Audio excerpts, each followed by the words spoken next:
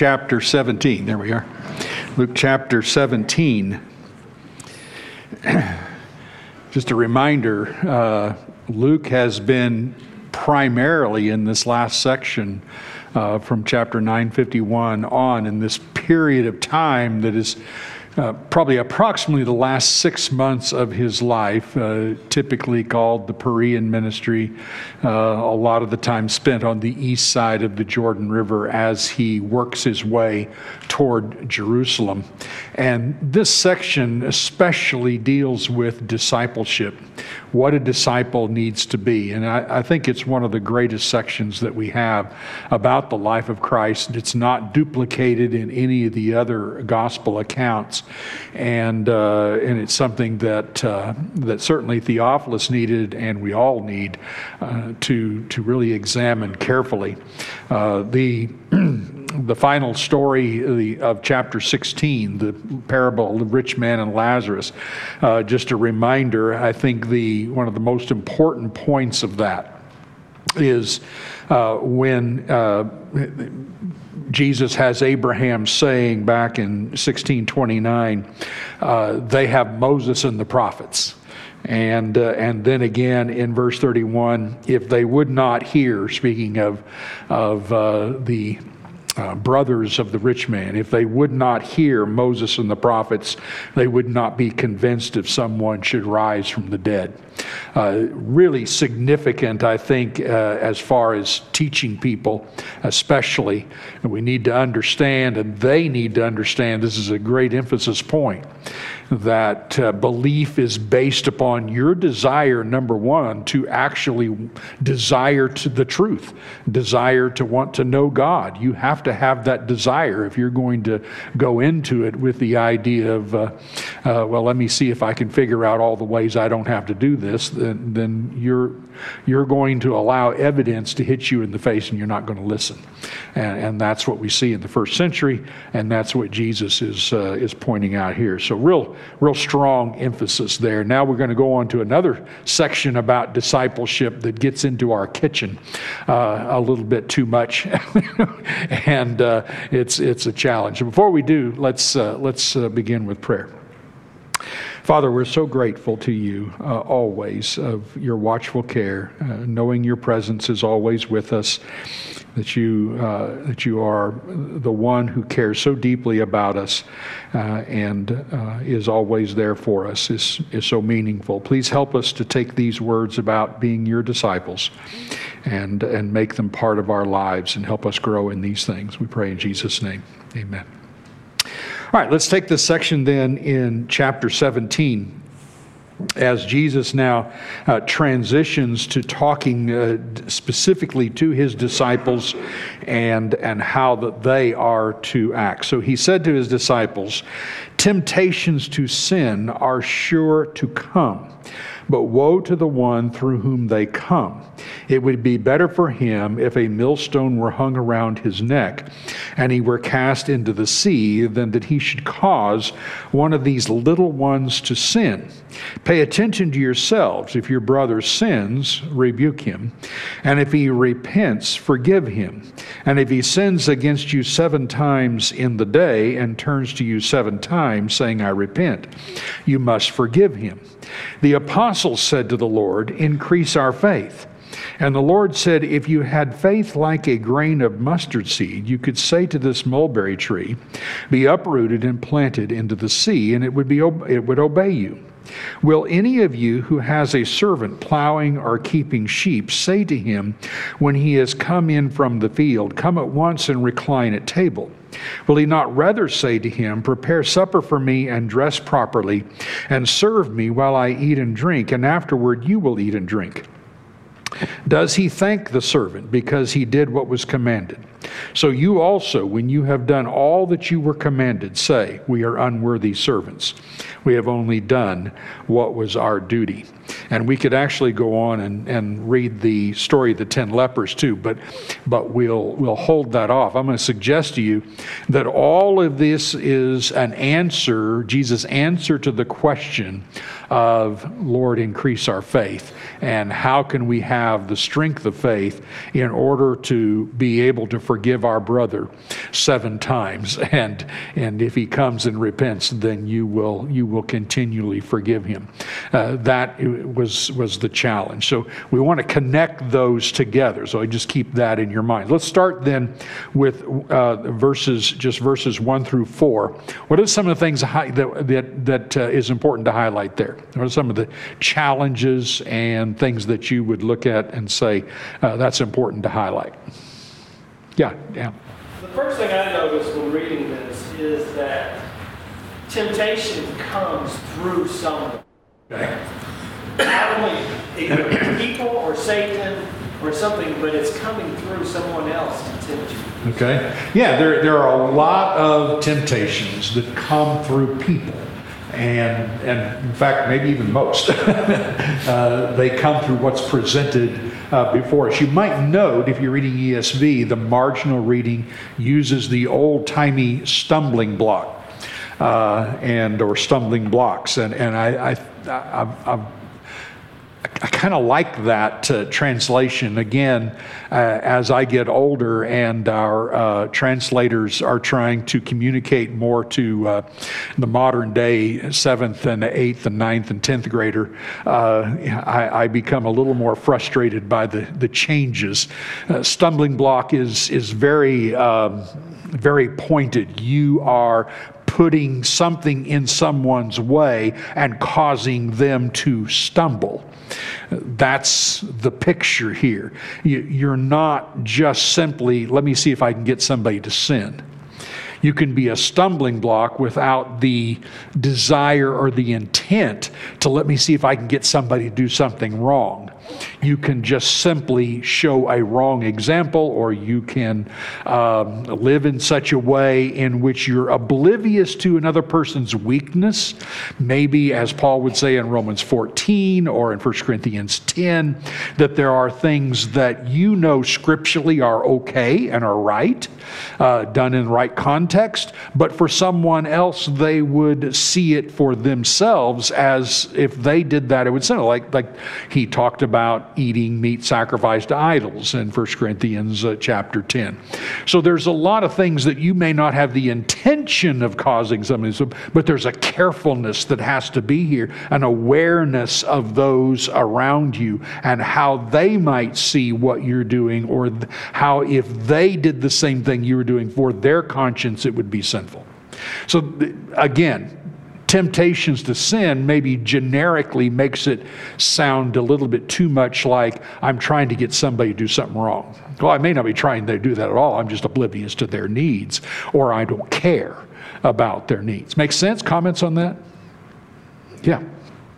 I think about people that when they're on vacation that their families decide they don't need to give services. Yeah, no need to worship. Just the example that you give your your children. Yeah. very, very different. Yeah. And it goes to all generations. Well, and that's so true. I argued that point for years. It's like growing up and then raising boys, and invariably Little League games or soccer games on Wednesday night and things like this. And I know a lot of parents said, whatever. Yeah, well, the majority of cases, those particular parents raise kids who are now no longer very strong, if they're even in the Lord anymore. Gifted athletes have tendency to play tournaments on weekends. Yes, and that's Sunday right. morning. That's And exactly you just- right. If you're willing to sell out, they'll notice and they decide. Yeah. Whatever. And I've mentioned before, a very, very good friend, love him dearly, and he admitted this. He raised his 4 children. They were very talented. Of course, all of them got in the NFL, or no, they didn't. But they were very talented. Never, ever missed church. They never, ever missed church for a game. But as he said to me, the game was the passion, not the Lord. And that was quite evident in their life. And they lost almost all of their children. And it's heartbreaking. I wouldn't bring this up for someone who might be going through this for the first time, but I will for this class. The word stumbling block is actually not a negative word. In fact, in 1 Corinthians, we find was a stumbling block to to the Jews. Yes. So if you think of it for us, think of it in that context, then how does that play into what we can be, what we can be? In that sense, if we're teaching the gospel, the gospel itself may be something that trips someone up. Yeah. It's difficult for them to accept. Yeah. On the other hand, here, it's definitely in a negative context, and so we can't miss that. But I just say that for our own edification in this class. Definitely not something I bring here with you. Yeah. I think it helps us to put the role of a stumbling block in mind. Right. That fits as a matter of fact, Jesus, when he's teaching, Mark 7, Matthew 15, when he's teaching about clean and unclean and all this, and he rebukes the Pharisees and says the ends, you clean the outside and all that, as he says in Matthew 23 words. But the disciples said, do you know you offended the Pharisees when you said that?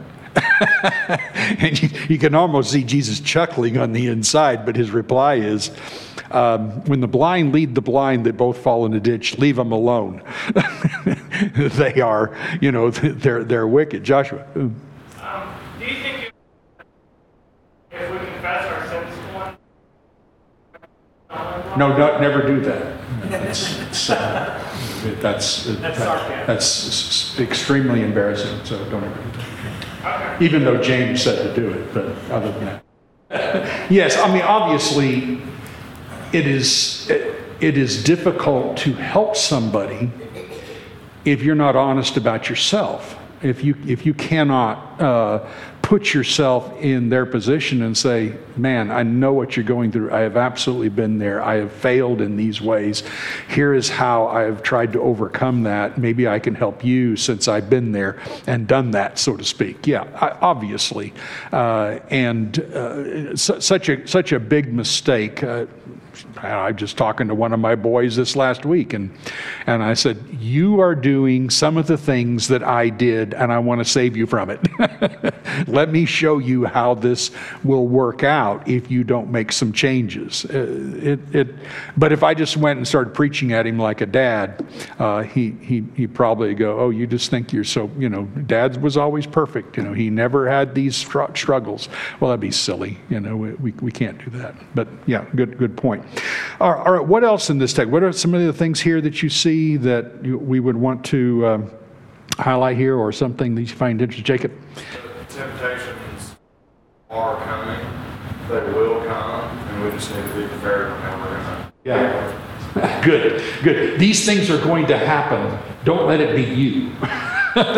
They are going to happen. Don't let it be you. Notice his analogy. It would be better for that person to have a millstone hung around their neck and cast in the depth of the sea than to cause someone to stumble. And what's the word? How does he describe someone that he might cause stumble? How does he describe them? Yeah, children or little ones. He's not talking about a little child. He's talking about somebody who's frail spiritually. Someone who could easily fail. All of us could, but some are especially in that stage where this could be difficult for them. That is difficult. May I just jump in for all of us who are older? Sometimes we forget the challenges of youth, and some young person is going through difficult times on their faith and things like this, and it's too easy to go, well, just do it, all that kind of stuff, and forget the similar struggles that we had. There's a compassion that we have to have there. All right, yeah. And on what Jacob said, I don't know if this was the point he was making, but the temptations come. Maybe the point I get from this is that they don't end. You will be tempted. Yes. You will be tempted all your life. Yeah. And you have to. So that's coming. Yeah. And you have to learn not to let somebody cause you to stumble, too.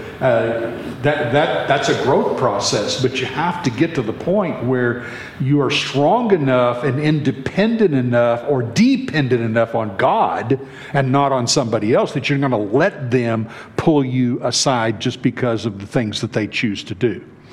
and the things that you see them doing, and you know full well that that's compromising. You have to be more dependent on God. Isn't it interesting? Always thought this was just amazing, but it's such a lesson. When you look at the kings of Israel and the periods of time of Israel's history, it was a good king, people did good. It was a bad king, the people did bad, and always looked and went. Cannot anybody stand up when there's a bad king and say, not doing it? Not if they want to live. And many died. Yeah, Manasseh shed a lot of innocent blood, but this kind of thing, you see it happen in our country. I don't know which it is. It's probably a little of both. As people get bad, the leadership gets worse. As the leadership gets worse, the people get bad. But it's all with that. Danny. Well, I was just thinking that this has to deal mainly with peer pressure. When I was in high school, a lot of peer pressure. Oh. I thought, well, I get over, I won't have to put up with it. No. That's not the case. It's not. That's right. It's different types, but you still have the same challenges. That's exactly right. Exactly right. And that's where your dependency and knowledge of the Word of God and allowing God to always guide you, because you're going to be out of sorts with the world. There's just no question about that. We are going to live in a way that we are not going to fit in with the world. And if you start fitting in, start taking a look at yourself. There's usually something wrong if you're fitting in. We just don't. We don't even fit in. People who are following the Bible and intent on following God don't even fit in with the common religious world, much less, or the common Christianity, quote unquote. So we have to be very, very careful with this. Look carefully now. Those last couple of verses, verse 3 and 4. You haven't said anything about that. What's the deal there? Seems like there's two different ideas. Yeah, it does. But it really references the person who was caused to sin. Yeah. Go to it. So, yeah, don't be the one who's the cause, but on the other hand, be the one who is going to try to help them get in the right path. So if your brother sins, you rebuke him. If he repents, you forgive him. Even sinning 7 times in a day, and he turns 7 times a day and says, I repent, you must forgive him. I don't think I've ever exactly had somebody sin against me 7, maybe even 3 times, maybe even 2 times in one day, and then turn around and repent. But notice the commandment, you need to rebuke him. Now, let's do a caution here. The word rebuke sounds to us like it's something really harsh. It's not that way. In fact, in the Greek, it's the idea to express strong disapproval in order to prevent an action or an end result that would be negative. So the idea of rebuke, it doesn't mean I'm going to yell at somebody. It doesn't mean any of those. It has to be gentle. In fact, Paul talks about that in Galatians chapter 6, verse 1, about a brother who has fallen. You who are spiritual, go to him and bring him back, and do so with gentleness. Even teaching, 1 Peter 3:15, with gentleness and respect when you give an answer. So rebuke in the scripture doesn't carry the idea of I go to somebody, I'm really harsh with them, and I yell at them about what they're doing or something like that. Well, he says to pay attention to yourselves, and that reminds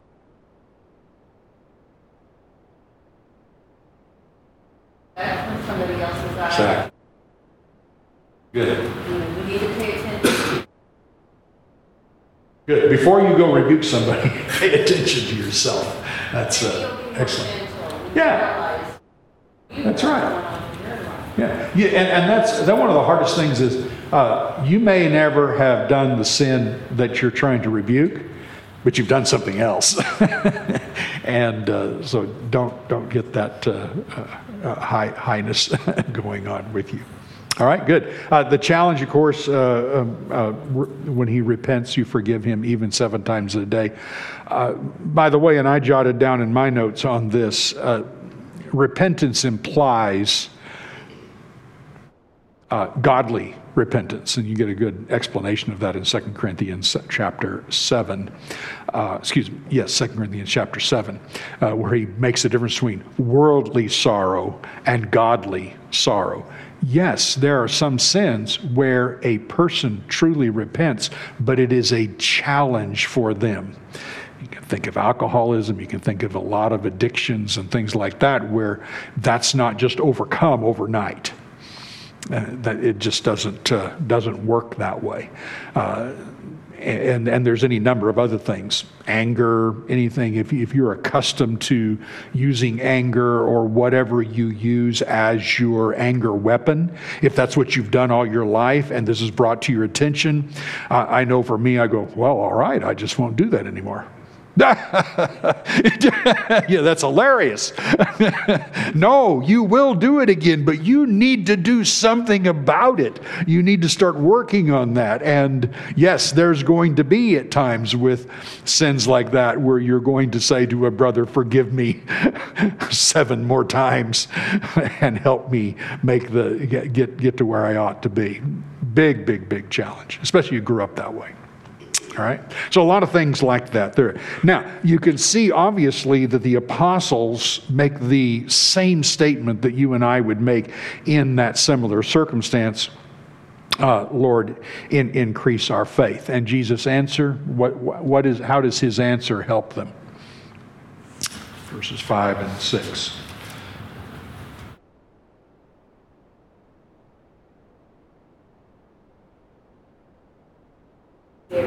It seems to me like what he's telling them is that you don't have to have very much faith to overcome this. Yeah. This is not an impossible task for you to have that much faith. Good. You just have to have a little bit. Yeah. So don't think you've got to reach this great pinnacle before you can do this. You know, isn't that a great principle too for all parts of our life, our Christian life? There's so many things that God asks us to do that our first response is exactly this. Oh, well, that's like climbing Mount Everest. You know, I mean, are you kidding me? People die on that mountain. I can't do that. No, but you are going to put your trust in the Lord.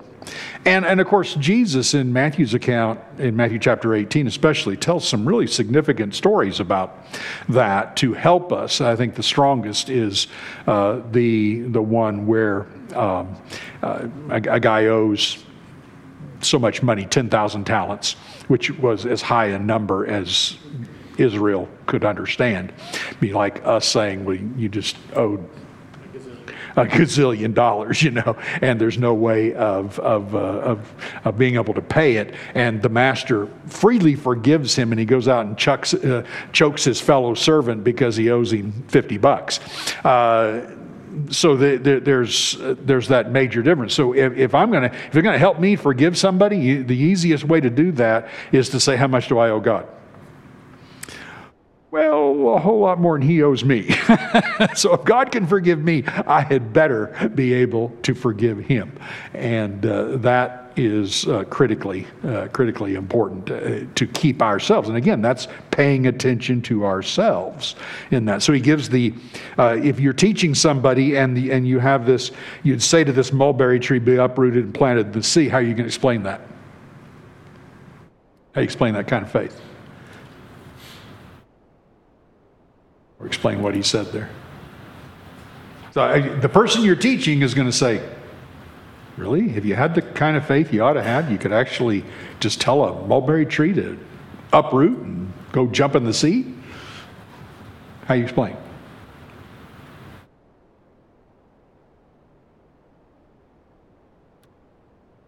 No? Things that seem impossible to man are possible to God. Yeah.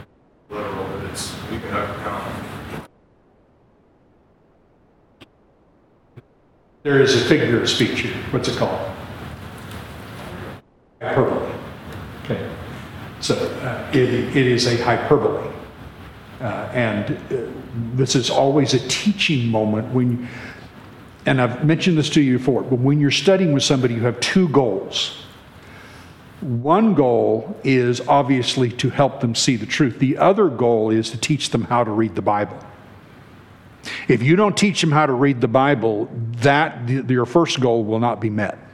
because they will never see it for themselves. You're always trying to help them know how to read the Bible. God speaks, and this is why I would say to somebody, God speaks to us in the same way you and I speak to each other.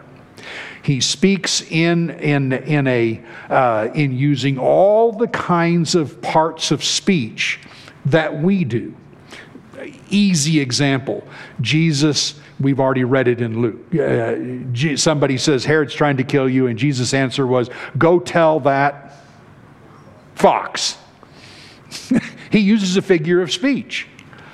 So Jesus taught in all the same figures of speech. There have been times when I've actually done lessons on being able to, what hermeneutics is and how to understand the Bible, and just gone through the various figures of speech that God uses in the Scripture. He speaks the same way we do, so don't read it as if, well, this is kind of some God language here. No, Jesus is just using a hyperbole, like a camel going through the eye of the needle. It's easier for a camel to go through the eye of the needle than for a rich man into the kingdom of heaven. There's been all kinds of dumb things where people came up and said, well, you know, in Jerusalem there was these little holes in the wall where if a camel got down and scooted, what a bunch of garbage. That is not true. he was using a hyperbolic. Yeah, hyperbolic. Thank you. That's all, folks. So that's the idea. All right. Now, how does verse 7 down through verse 10 answer the question of increase our faith? This is where these paragraph markings are so damaging to our brain. And we get there and all of a sudden there's a new paragraph and my title says unworthy servants, and we just flip our brain as if there's no connection. There is a connection and we need to find the connection. Can you discover it?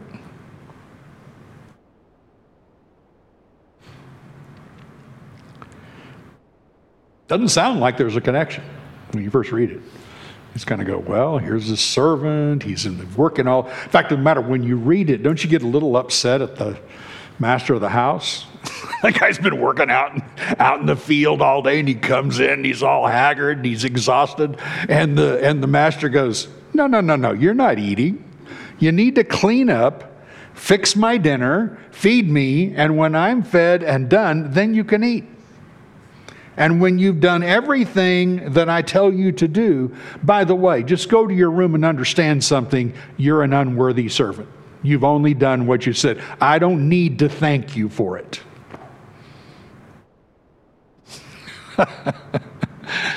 We wouldn't like that guy, would we? If that guy were God, would you understand it better? Yeah. Because of everything he's done. I'm so glad he lets me work in his field. I'm so glad he lets me serve him. I'm so glad of all of that when I see my brother sinning, what am I going to do if he repents? Yeah, because I'm an unworthy servant too. See the point? So it's actually pretty simple. It is showing us who we are. And I think this was mentioned. Who we are, that's where it starts. If I can understand who I am in the presence of God, I'm going to be able to forgive anything. I can forgive it if there's actual repentance and true repentance. I can forgive it and renew the relationship. Critical. So how do we do with that sometimes? How do we do when a brother or sister hurts our feelings really badly or whatever? And it's hard. But that's where our focus has to be on who are you in the presence of God. You're an unworthy servant. Comments? Questions? Okay. Not bad, huh? I can't believe we did all of that and we're not even done with class. Isn't that amazing? I think Bible students appreciate the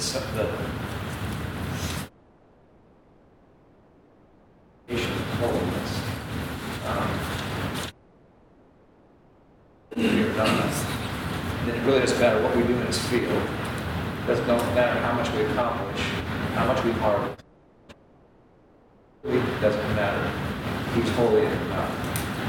We don't deserve to be at his table. There's nothing I can do in this life that will make me worthy of that. I can't earn it. No matter how accomplish and hope or succeed, I may think, in his kingdom. Doesn't matter. Still unworthy. And so when we understand that, this doesn't feel as foreign to us.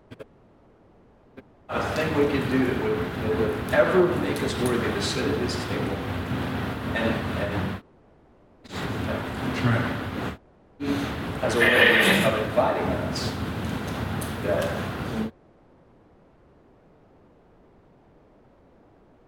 and what a great opportunity, blessing it is.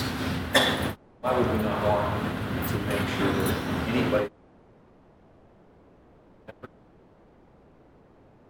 something I might do pursuing that blessing? Yeah, absolutely. Perfectly said. Remind you of Matthew 20 and the parable of the laborers in the vineyard and the difference between the first hour laborers and the rest. The rest just excited to go into the vineyard. The first hour laborers goes, wait a minute, how much you going to pay me?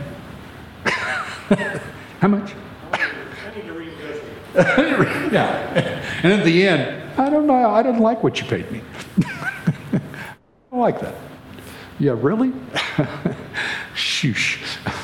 You didn't appreciate what's going on. One of the things that said to me was, and you had that attitude, you got a bad attitude. This is the very first statement in the Sermon on the Mount. Blessed are the poor in spirit. That is the very first statement. And nothing else that we do is going to matter unless we have that. If you don't have that, you're done. And it is a challenge to get our brain out of this worldly thought and of success and rising up and being better and competition and all of that, and understanding the other side of the coin, that I have absolutely nothing to offer him. And therefore everything is, as Chip said, about being appreciative of what he's done. It's foundational. Without that, nothing else is going to matter. You can't make it in this life, and that's especially true in teaching others. That gives you the compassion, the gentleness, and all the things that are necessary there. All right, so let's take the cleansing of the 10 lepers, and let's make this and follow up with this. So on the way to Jerusalem, he was passing along between Samaria and Galilee. And as he entered a village, he was met by 10 lepers who stood at a distance and lifted up their voices, saying, Jesus, Master, have mercy on us. When he saw them, he said to them, Go and show yourselves to the priest. And as they went, they were cleansed. Then one of them, when he saw that he was healed, turned back, praising God with a loud voice, and he fell on his face at Jesus' feet, giving him thanks. Now he was a Samaritan. Then Jesus answered, Were not 10 cleansed? Where are the 9? Was no one found to return and give praise to God except this foreigner? And he said to him, Rise and go your way. Your faith has made you well. All right, so a couple things that you might see there that are critical in the text. What might be some things you would want to highlight there?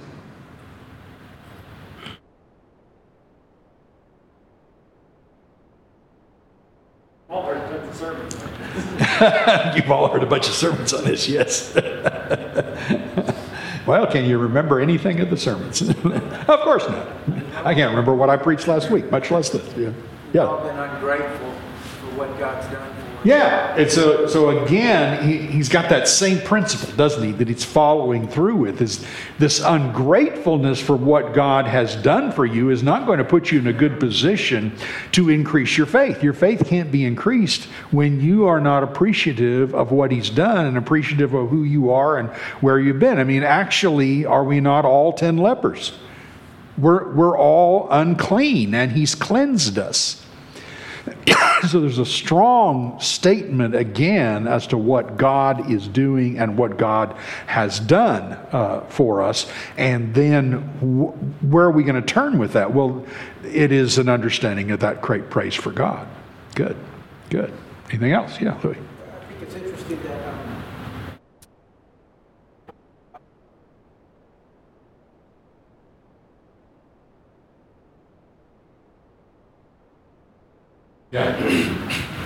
Yeah, and that it's an interesting thing. In fact, again, teaching someone, you would have to explain that. Why did Jesus say, just go show yourself to the priest? And answer being what? The leper until you show yourself to the priest and they Yeah. determine that you were clean. Right. And so you had already been, when you first saw the leprous spots, you would have gone to the priest. He would have looked at them. He had gone through a process and then pronounced you leprous and unclean. When you became cleansed, it was necessary to go back to the priest and prove that you were now clean, and him to pronounce you clean. So what Jesus does is asking them by faith, just go to the priest. And, you can imagine these lepers might have thought, well, all 10 of them did. Well, okay, we'll go to the priest, and boom, as soon as they turn to go, they're healed. Only one of them, though, stops and turns back. And what's Jesus highlight about the one? Yeah, Rebecca. The fact that heritage just indicates that even though the Jews were the chosen,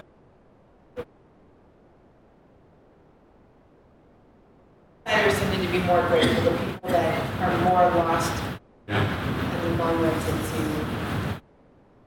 that it wouldn't be very long in the church before the Gentiles and the outsiders become the majority. Right.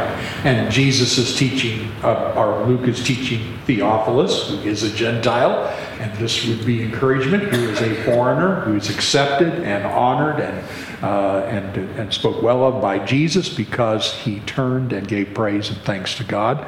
Absolutely. And as you said, the character of the overall character of the Jewish nation had been not to appreciate what God had done. I mean, you see it all through the prophets. Their reactions to the mercy of God were horrible.